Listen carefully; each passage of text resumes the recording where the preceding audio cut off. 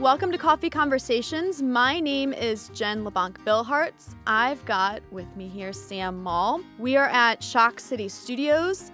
Sam is the chief engineer here, and I am picking his brain about how to make your recording at home or at the studio awesome and the best it can be.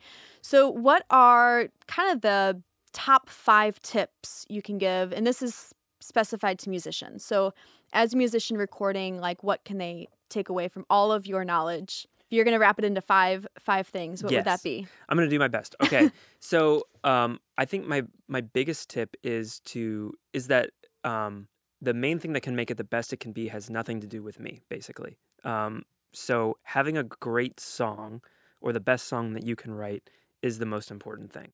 I think everything else is really a distant second to that. Anything technical that I can do, anything promotional that you can do, none of that matters as much as having a really good song. And then sort of ancillary to that, like performing the song well. Right. Because if you don't have a good product, nothing else matters. Nothing else matters. Everything else is me trying to gloss up, put lipstick on a pig. Yes. You stole it from me. Yeah, so I think that's the most important thing. Then I think that another question that I see a lot is people wondering how they can best use their resources and where to focus. What's the next step for making my recording better? Okay. So if you've already got a great song, the next thing that's the most important after that, besides performance, is being in a great space to play your music. So, absolutely. If you have a spare bedroom, that's fine. If it's really echoey, that's going to be a problem. If you are in a closet, that could work depending on what you're doing, but it may not work. Don't listen to the old joke about recording in a bathroom. Don't do that. That's not going to work well for you.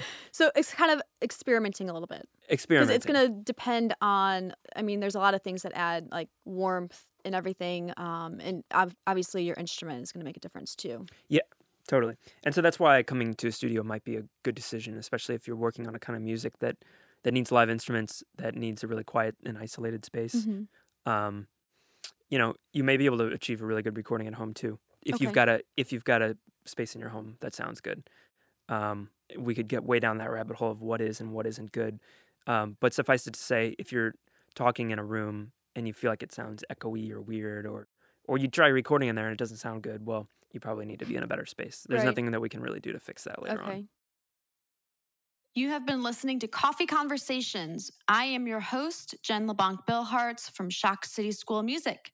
Thanks for tuning in so far. We are going to just step away for a quick break and a word from our sponsor. So stick with us and we will be right back. Are you or your kids bored at home?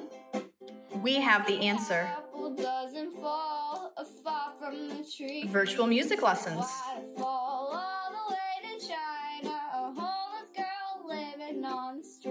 Mobile-friendly platform. One-on-one lessons with a professional music instructor.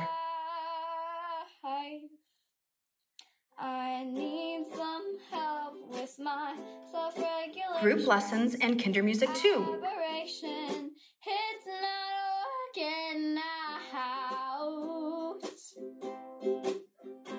The world is moving online, so are we.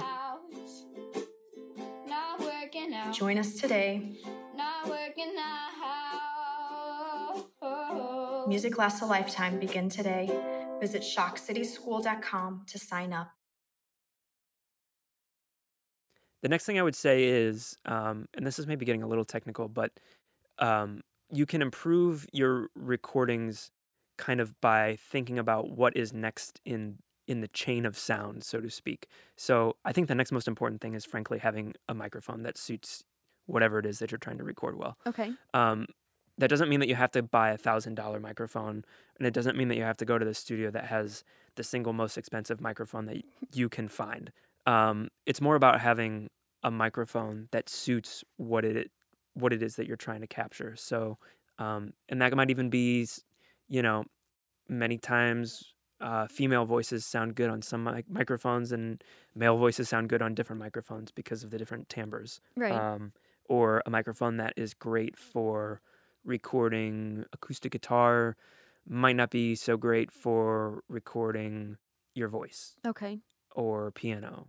So That's kind of a whole nother thing we could get into as far as Yeah. like how to discover that. But and I don't want to go just- down that rabbit hole, but just I guess what I'm saying is like don't expect that you will buy the $200 microphone that everybody says that you should get, and then you can just stick it in front of anything and it will sound good. So if you have a problem with your recordings, the next place to look, or the first place to look, might be finding the right microphone. yeah, it just for might not be best suited for you. Yeah. While it might work well for somebody else. Yeah, totally. And does the space in which the microphone is in, does that make a difference too? Because it might work in space A, but not in space B. Yeah, absolutely. And in fact, that's the reason why some of the microphones that get recommended a lot, like online in forums, if you're looking there for advice, most of those microphones that are getting recommended are being recommended because they perform okay in spaces that don't sound great, because they're Okay. making the assumption that like whoever's buying them and recording in their bedroom is trying to get the best bang for their Yeah. buck out of that space. Right. But that doesn't mean they're the best sounding microphone, just that they kind of handle bad space as well. Okay. That's a really general piece of advice, but something to think about when you're thinking about buying a microphone. And then beyond that, I think just having, this is going to sound so dorky, having fun, Yeah. letting your music at the end of the day be a piece of, maybe it's not a fun piece of music, but letting it be a piece of art that means something to you. And taking that where the song wants to go. A lot of times I hate using terminology like that. It sounds, No, but it's got to have a direction, and like yeah.